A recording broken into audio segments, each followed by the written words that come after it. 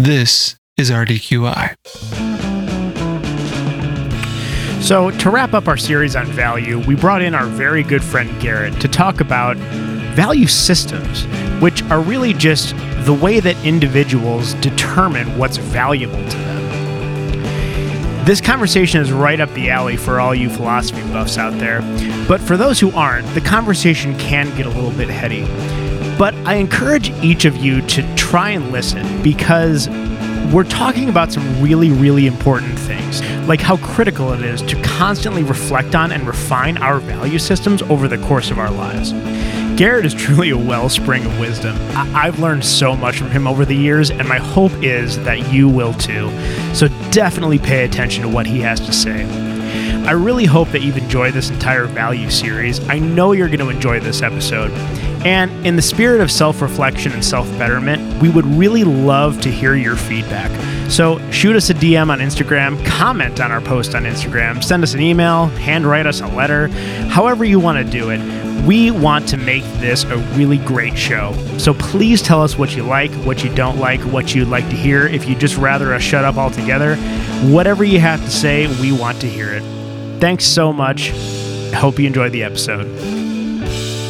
What Irishman spends all of his days outside and has the best deal on lawn and garden items? Why, that's Patio Furnitures. Come on down, and when you spend $100 or more, you get a free bottle of whiskey. Must be 21.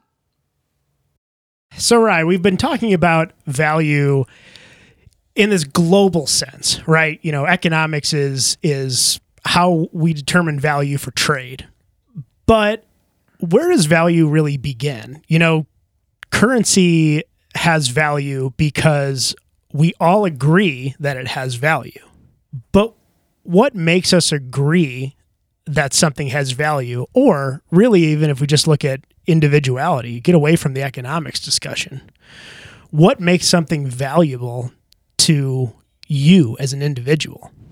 Yeah, that's a good question. Especially because, one thing we can touch on really briefly here is economics views individuals as rational actors, right? That these people make decisions rationally and then they act on them. But if you look at psychology or even the study of ethics, people aren't considered rational actors and from those perspectives. So you can have different ways of looking at what value even means entirely, which is, I think, kind of what you're getting at here, Dave. And I think it's a great question because we have a friend with us here. Would love to introduce Garrett to the podcast and get us going, because I think this is right up your alley, Garrett.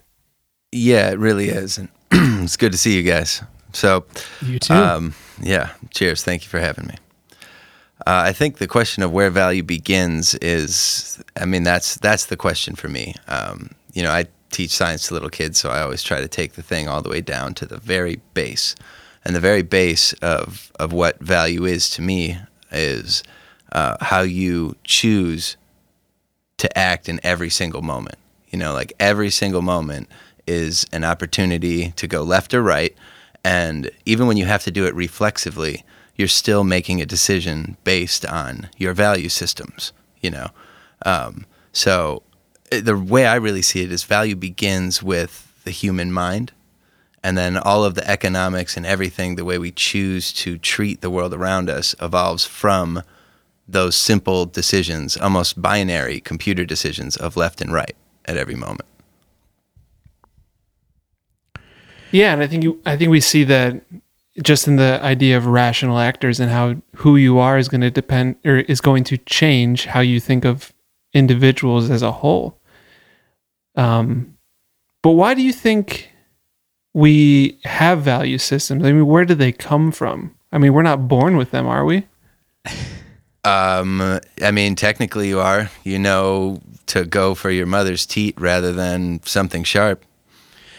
So let me ask you a question, because I love the left and right thing, right? You get to a choice and you have to make a choice and you choose left or right. But obviously different people will choose left, different people will choose right. There's some sort of, speaking the language of a computer program, right? There's coded language in the background that says, if this, then this, right? I mean, that's a value system in a way. Absolutely. You're thrown a decision, and why do you make the decision? Like, well, my immediate, I don't want to go like too deep, too fast or anything, but like my immediate answer is Richard Dawkins' selfish gene. Like that's because your DNA molecule evolved in a hostile environment and decided to surround itself with a cell wall to protect itself from being disassembled by other replicator molecules while it was itself replicating. And then it got more complex over 500 million years, and now you're here. You're still just a survival machine for that DNA, so it's come with a lot of programs from your ancestors that are going to protect you and force you to go, well, I guess suggest you to go left or right. That's where the rational actors comes in, because we have instances where people make decisions that aren't in their best survival interests, and that's, bizarre. But at the same time, yeah, you have a whole massive amount of computer programming way underneath your consciousness that is telling you to go left or right. I think the whole reason we're even having this conversation is because value is interesting given consciousness. If you take consciousness out, you just have a bunch of robots going left or right in the face of stimuli. Sure. So we're encoded with, let's say, a root code, right, from our DNA. Yeah. And it's going to vary a little bit from person to person, but overall, human DNA, we're not... the diversity is immense in what we can see and how we perceive the world, but I'm sure from a DNA perspective, the diversity isn't quite as much as we would think it would be. Am I right on that one? I would imagine it's almost zero, yeah. Yeah. But what I think is fascinating is, so we all start with this base code, and then we're indoctrinated from day one, assuming we grow up around other humans. I mean, obviously, if you're a baby and you're just left alone in the forest, it's going to be a different experience than if you live in a family, right? And that family is going to start teaching you through like positive affirmations and then negative affirmations what is good and what is right. And that's kind of the beginning of your domesticated value system, right? Absolutely. Yeah. Well, and maybe even, you might even go so far as to say the value system that's really worth talking about, like the other stuff seems scientific and rudimentary. And once you get into like the social aspect, like real chaos takes over, Yeah, survival, maybe there's reasons why one person would choose left over right. But, given a survival instinct, right? I'm hungry. Everybody's going to choose right. They're not going to choose. Yeah. Well, I mean, is it warm? Yeah, right. Is it warm and lush over there? Let's go there. Well, that kind of depends. I mean, throw a wrinkle into that equation where it's like, okay, you are a father and you can eat and your child cannot eat, or the inverse, your child can eat and then you could not eat.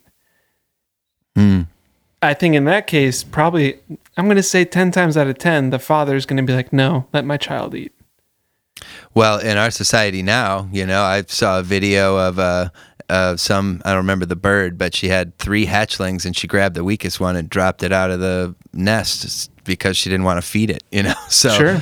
Like, and humans have done that throughout its history too.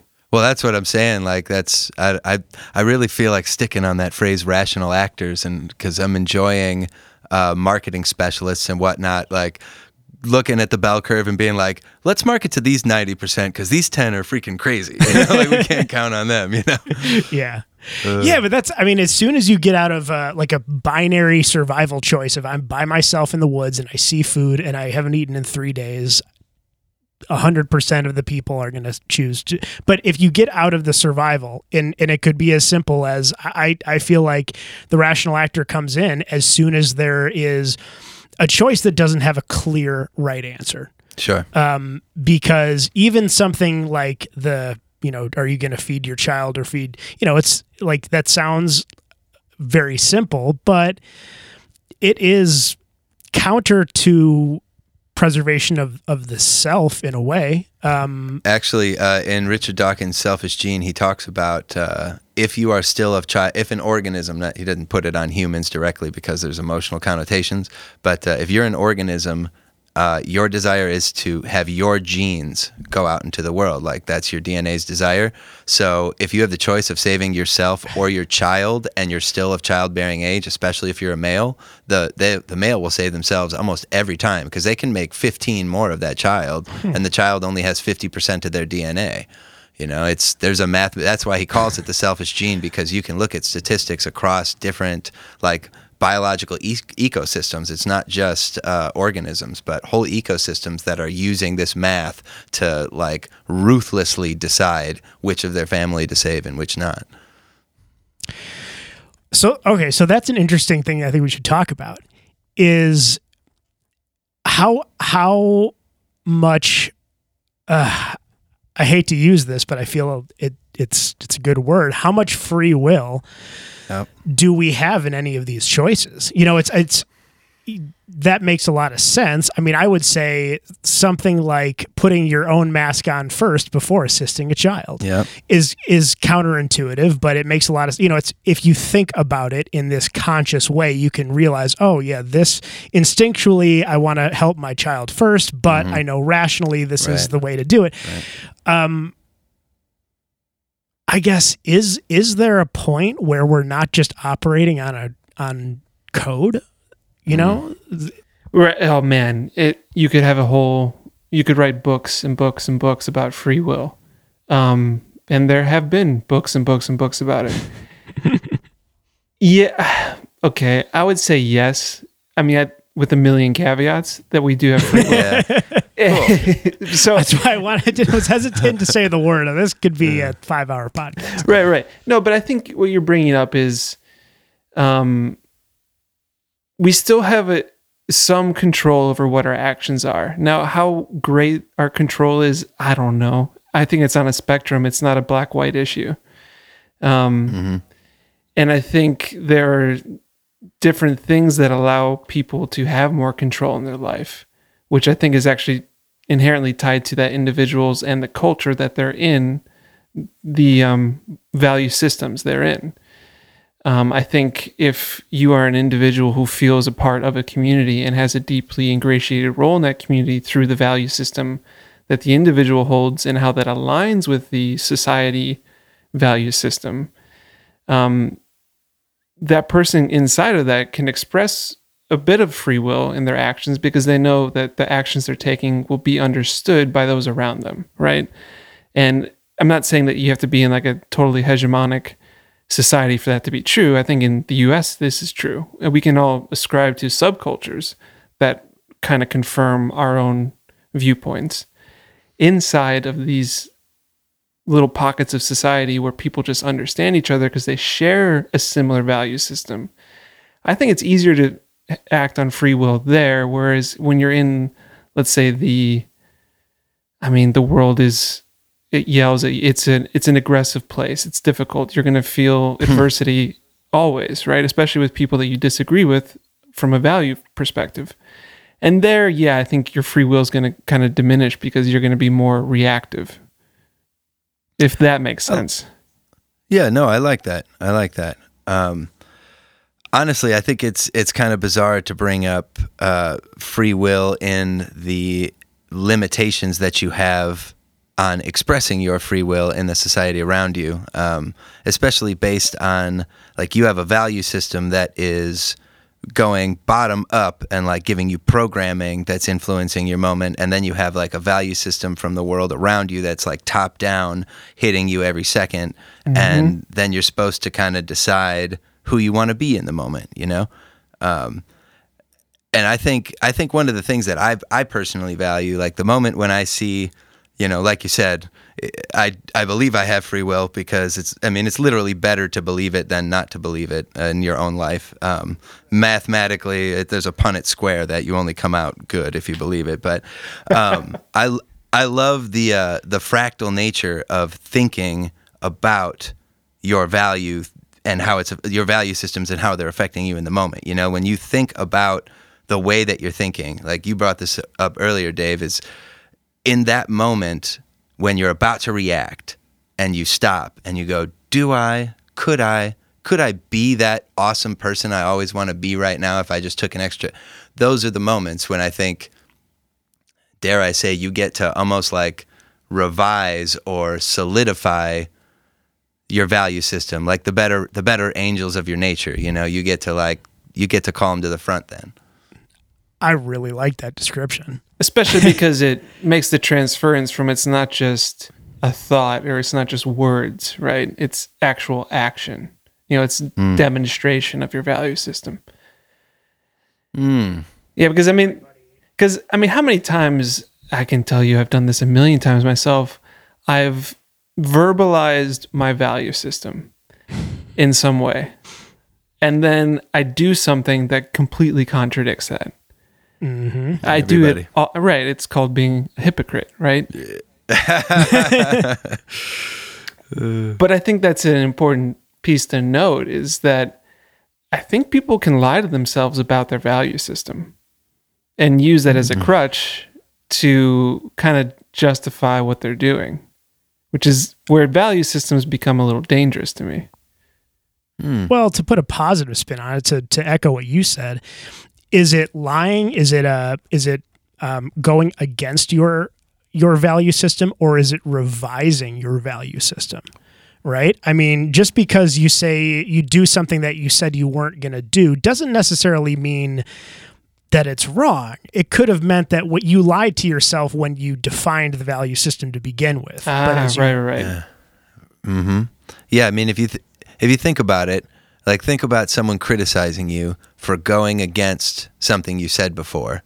That really is denying you the freedom to grow. Yeah.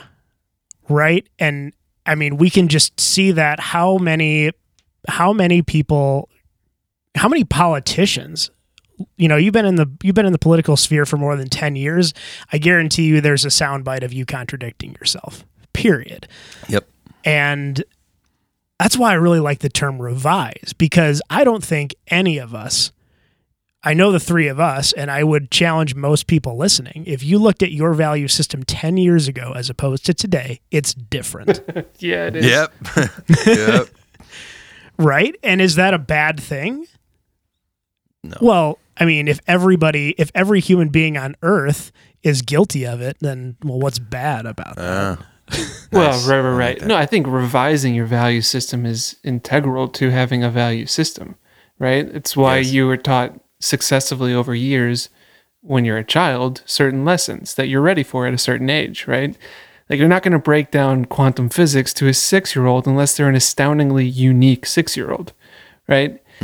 So if your value system doesn't revise, if you don't re-examine it ever, it kind of calls into question how much you even care about your value system. But I think that kind of shies away from the fact that I think all people will have a value system, but how much of that value system they've contemplated and have kind of thought through in all aspects of their life might be lower than, I don't know, some number.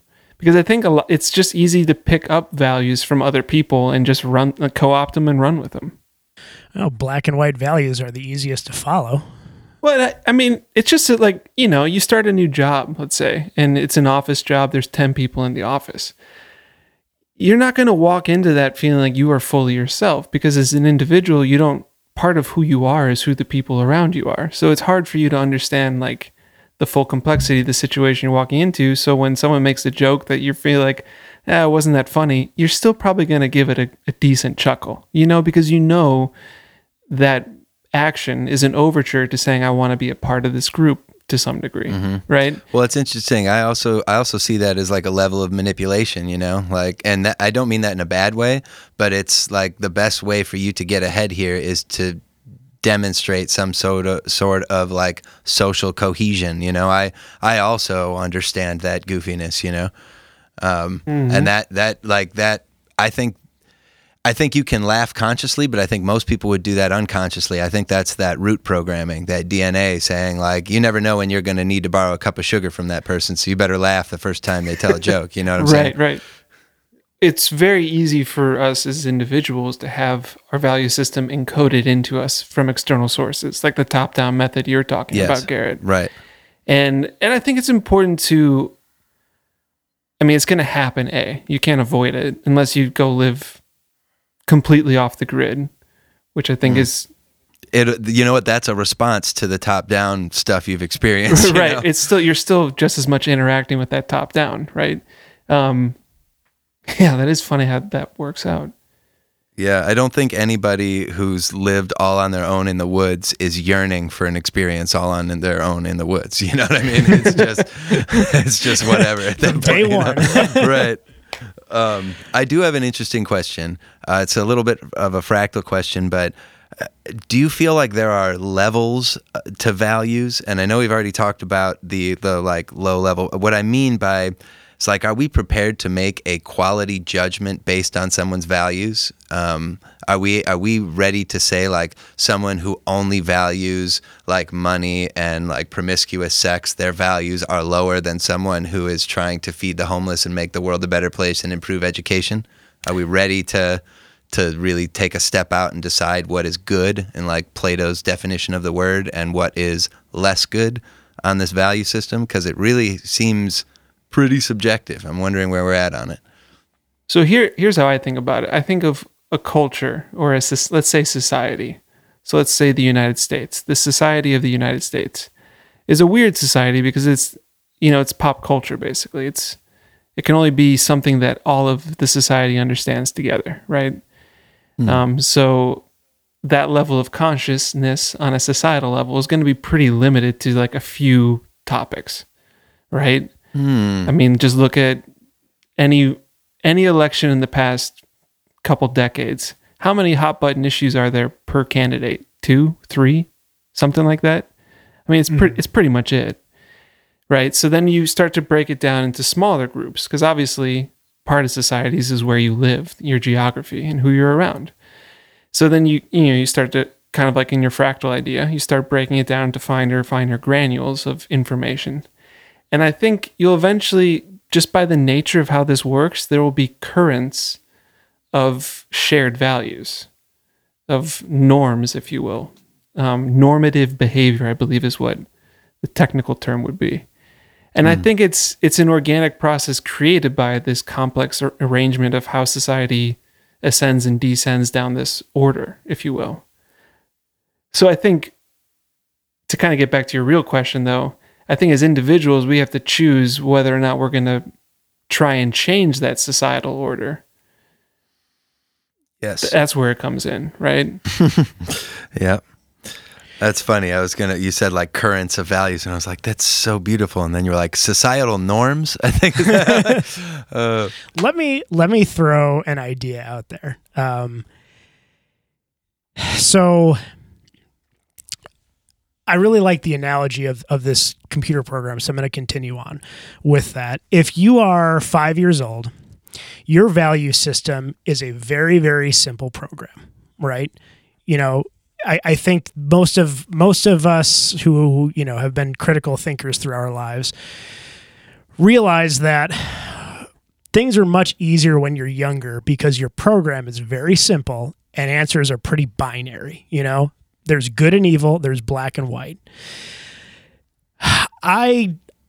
Speaking for myself, and you guys can agree or disagree, but every year my value system just gets a little bit more complicated, a little bit more complex, more and more lines of code added, more if-then statements. Telling a lie is bad. Well, sometimes telling a lie can be a good thing.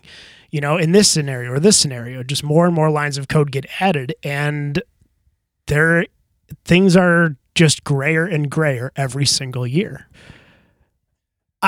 Going back to your current idea, Ryan, there are values that subjectively a lot of us would agree would be good versus bad. But at different times in history, the opposite could have been true. And even now, if we think of, going back to our capitalism episodes, somebody who's just free market, libertarian, laissez-faire capitalist would say that somebody who devotes themselves to feeding the poor and helping the sick is going against that system and is therefore bad. And somebody who does whatever they want and has promiscuous sex is good because they're operating within that system. So I think good and bad is part of that cultural norm that you were talking about, Ryan. But it's more the depth of your operating system that we should be evaluating. How many lines of code is in that program? Because people with, but when you're 5 lines of code, very black and white value system is fine. But when you are 45 and in charge of, a business or something, or you're leading parts of the government and you have this very simplistic operating system, you're going to make some very terrible decisions that are going to impact a lot of people. Interesting. Yeah. Are you guys following this metaphor? Yeah, no, I'm super following you. Yes but I have, and no. Yeah. I hear you. My question is, why do you need to add so much code year over year over year? Why can't you just refine the code year over year? I mean, I think we're probably saying the same thing. I'm not saying add to the code necessarily, but you have this operating system that says, this is bad, but then something comes along and you're like, but is it in this situation? Mm-hmm. So you're, it's refining or adding, I guess. I think I can be the middle ground between this because I definitely see both your points. And I don't want to just be that guy who just brings up meditation, but no, please. This is a podcast, and we have yet to do it, so we're way overdue. Cool. Well, today's the day. So when you said it just keeps getting grayer and grayer, that really impacted me, and I felt it, and I know that feeling. You know what I mean? And that's how I felt. I just cleaned my house today. And it had been getting grayer and grayer in every room as I just let the stuff running around. I'm doing so many projects. It's just I don't have time to put that away. I got to go mix this video, do that song, do this, do that. And then finally today was the day. And that's the way our minds are. They store all this information. And we all know that feeling when you really you think about something, you have that aha moment. Usually you don't realize it, but that aha moment is a giant culmination of lines of code. The aha moment is when you go, oh my gosh, that all fits together. I only need 30% of this. I need to reorient it like that. And you automatically cut the other 70% and throw it out, and that, honestly, meditation will happen accidentally to you, but it's better if you just show up on the mat and make it happen, and then you can go up and do all that cleaning and. Right. I mean, I think that's, so if we, meditation definitely taps into the more spiritual and religious aspect of humanity, right?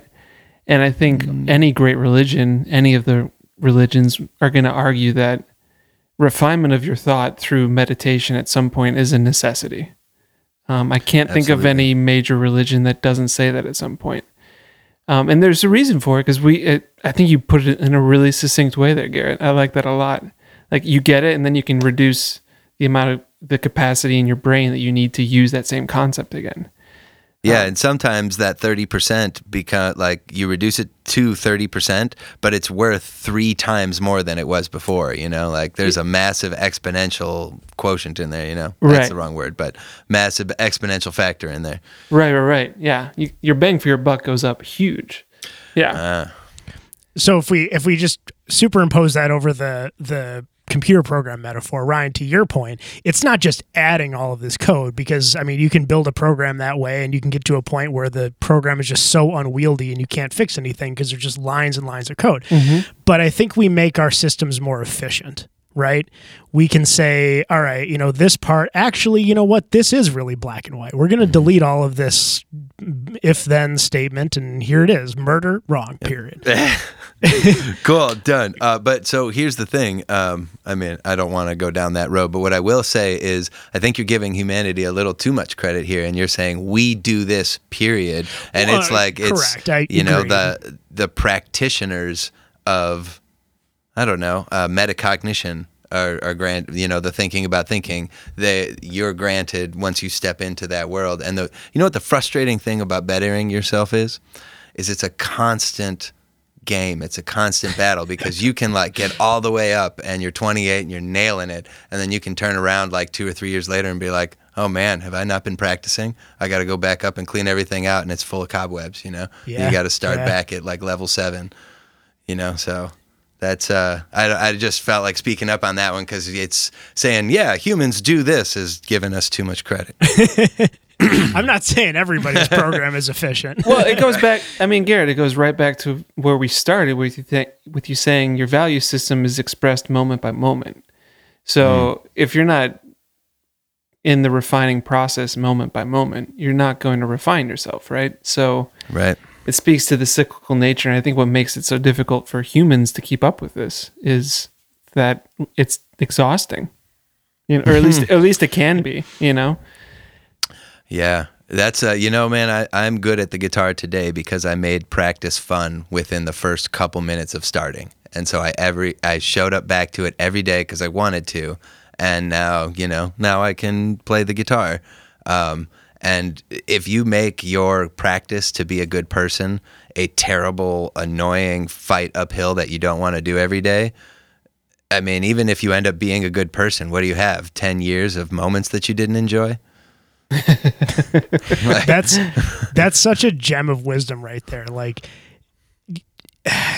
doing anything, changing yourself in some way, in any way, in even the simplest way you can imagine, is so unbelievably challenging that you need from day one a virtually unshakable motivation to continue doing that, or you won't do it. Hunger. Yeah, you need the hunger.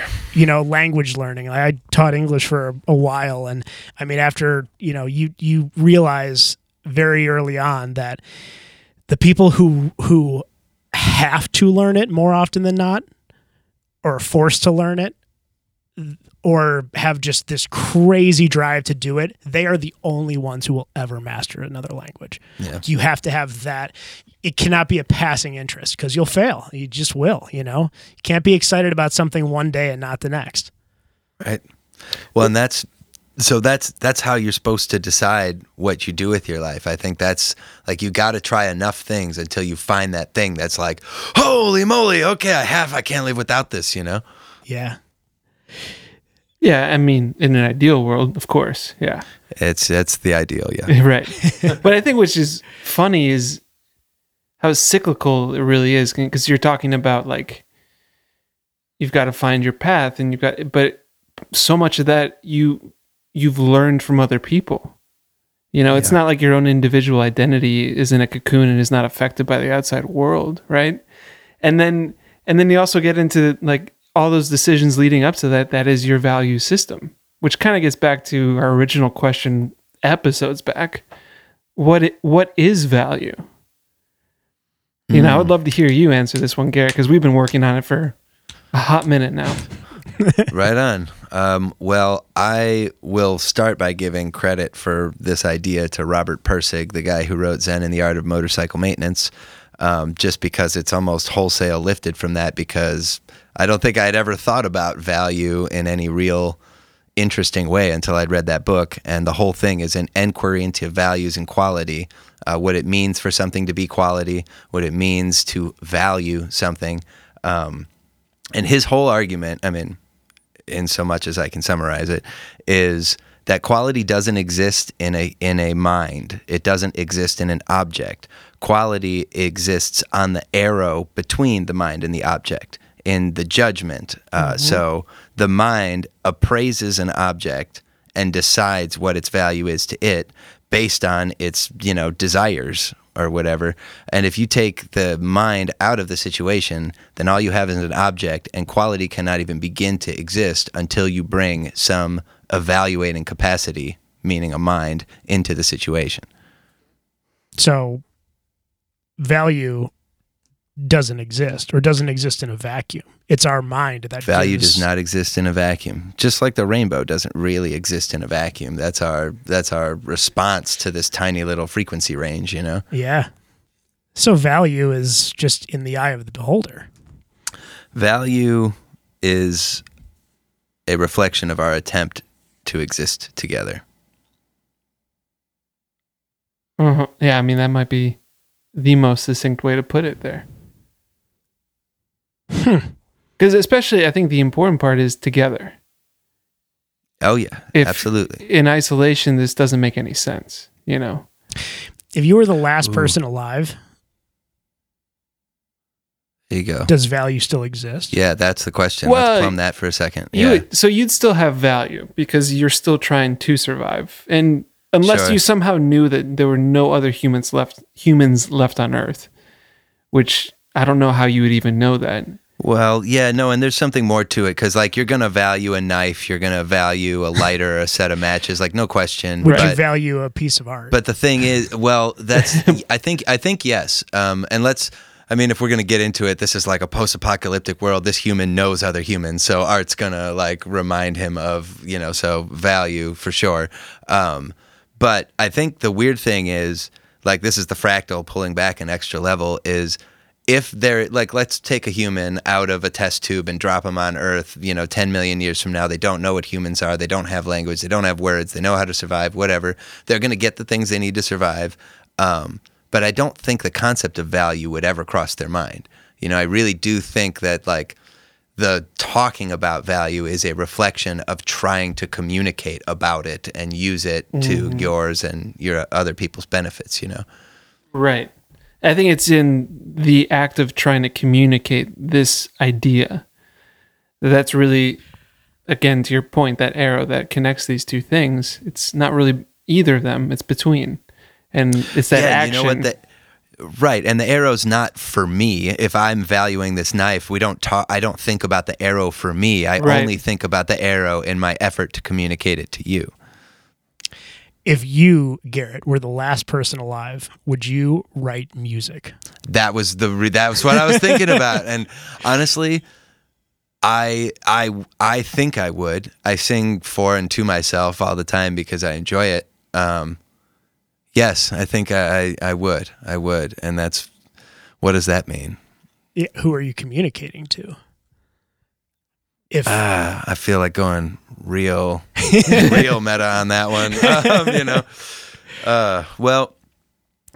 The Khalil Gibran in The Prophet has a bunch of wonderful things to say, but one of the things he said is, your children are not your children. Your children are the universe's longing to know itself. And when I'm really by myself and singing, I do not feel like me. My best songs don't come from me. I shut up and get out of the way, and I get to spend a precious couple minutes not being me, but being the universe, Yeah. So hopefully if I was the last person on Earth, I could still achieve that. Yeah, we've talked about that before. The muse. I mean, that's, but the story of the muse is, God or the universe is speaking through you in some sort of artistic medium. Right. For once, you're not writing the song is writing itself through you. For once. You're just the conduit. Yeah. No, that, well, and it's funny because to pull everything back, like, I value those moments almost to the exclusion of all else, I feel like all my amazing moments are spent, like, leading up to those moments. So what does that say about my value? Because I'm almost always value system. Because I'm almost always by myself in the moment for those. I mean, actually, I counted the other day. I have 8 songs that came out of my heart like a rocket, and I did not write. And I was alone for every single one of them. That makes a lot of sense to me. Yeah, I think being able to expose yourself to that level of intimacy, essentially, right? Yep. That's a really scary thing to do in front of someone else. Huh. Well, yeah, that was my question. Have any of those remained for your ears only? Oh no. No. The only songs that I've never played for people are songs that I, like, made up in the moment. And there are a couple of them that have been intimate enough that I wouldn't choose to play them. But they didn't remain because they weren't I didn't value them enough to continue playing them. But even my most intimate and revealing songs I have played at least for one person, yeah. I really liked what you said about value sort of helps you decide where to focus your energy.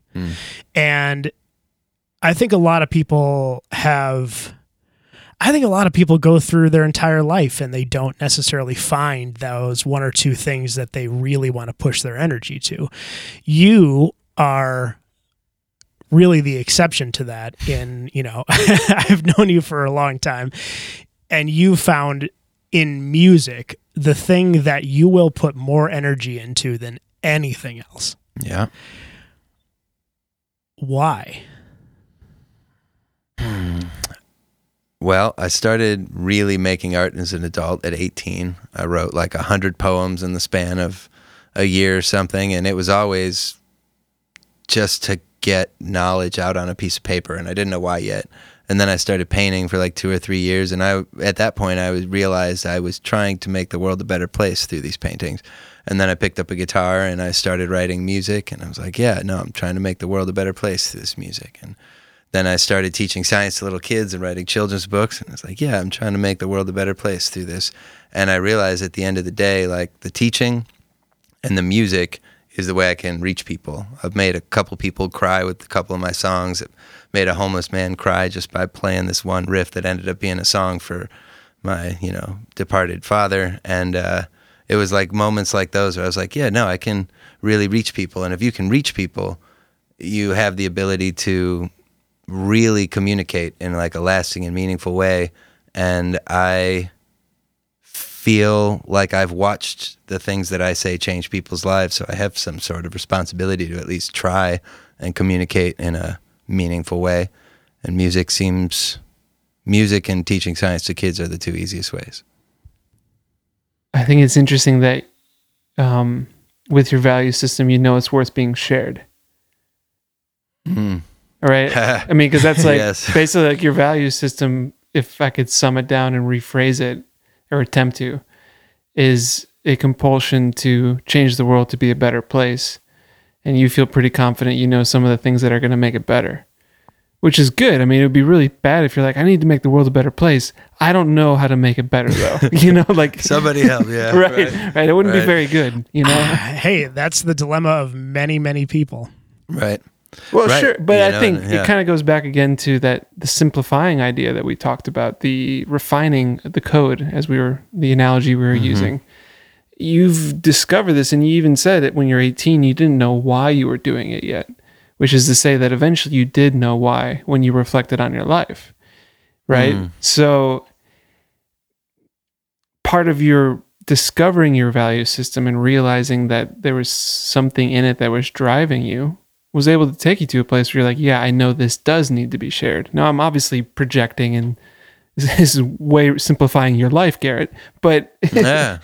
I mean, it makes sense to me that it would pan out that way, especially because I know who you are. It's like, yeah, it kind of comes off of Garrett. Like, there's just this energy always coming off.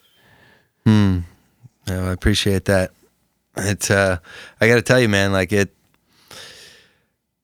we were talking about the pressure, the social pressure on your value system, that the social pressure that gets, ingrained in your value system.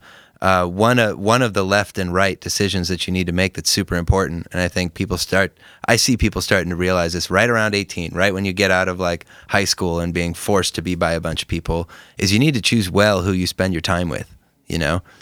They change so much about you. And right around 18, I don't know if it was just the end of high school or whatever, but my friend group got shored up real tight. And the 4 or 5 people I spent time with made me a better person every day, And between 18 and 23, I turned into the person I really wanted to be, I think. I think there's a ton of wisdom in the saying that you're becoming the average of the 5 people you spend the most time with. I've not heard that. I like that very much. I like that, though. It's like if you, there's almost like a golden rule in that.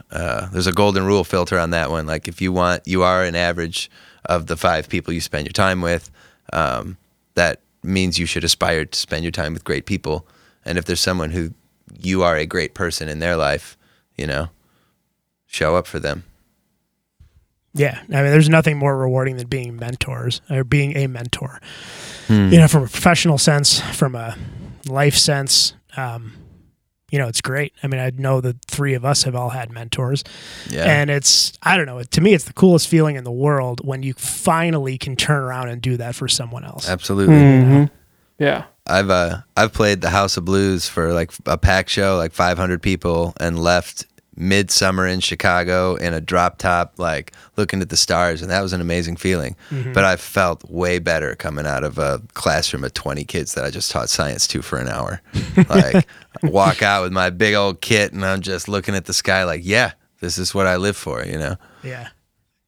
I think a lot of people, myself included, right? I mean, my program probably, it's getting a little bit more efficient these days, but for a long time it was very, very convoluted. I think, Ryan, I was adding on code instead of refining it.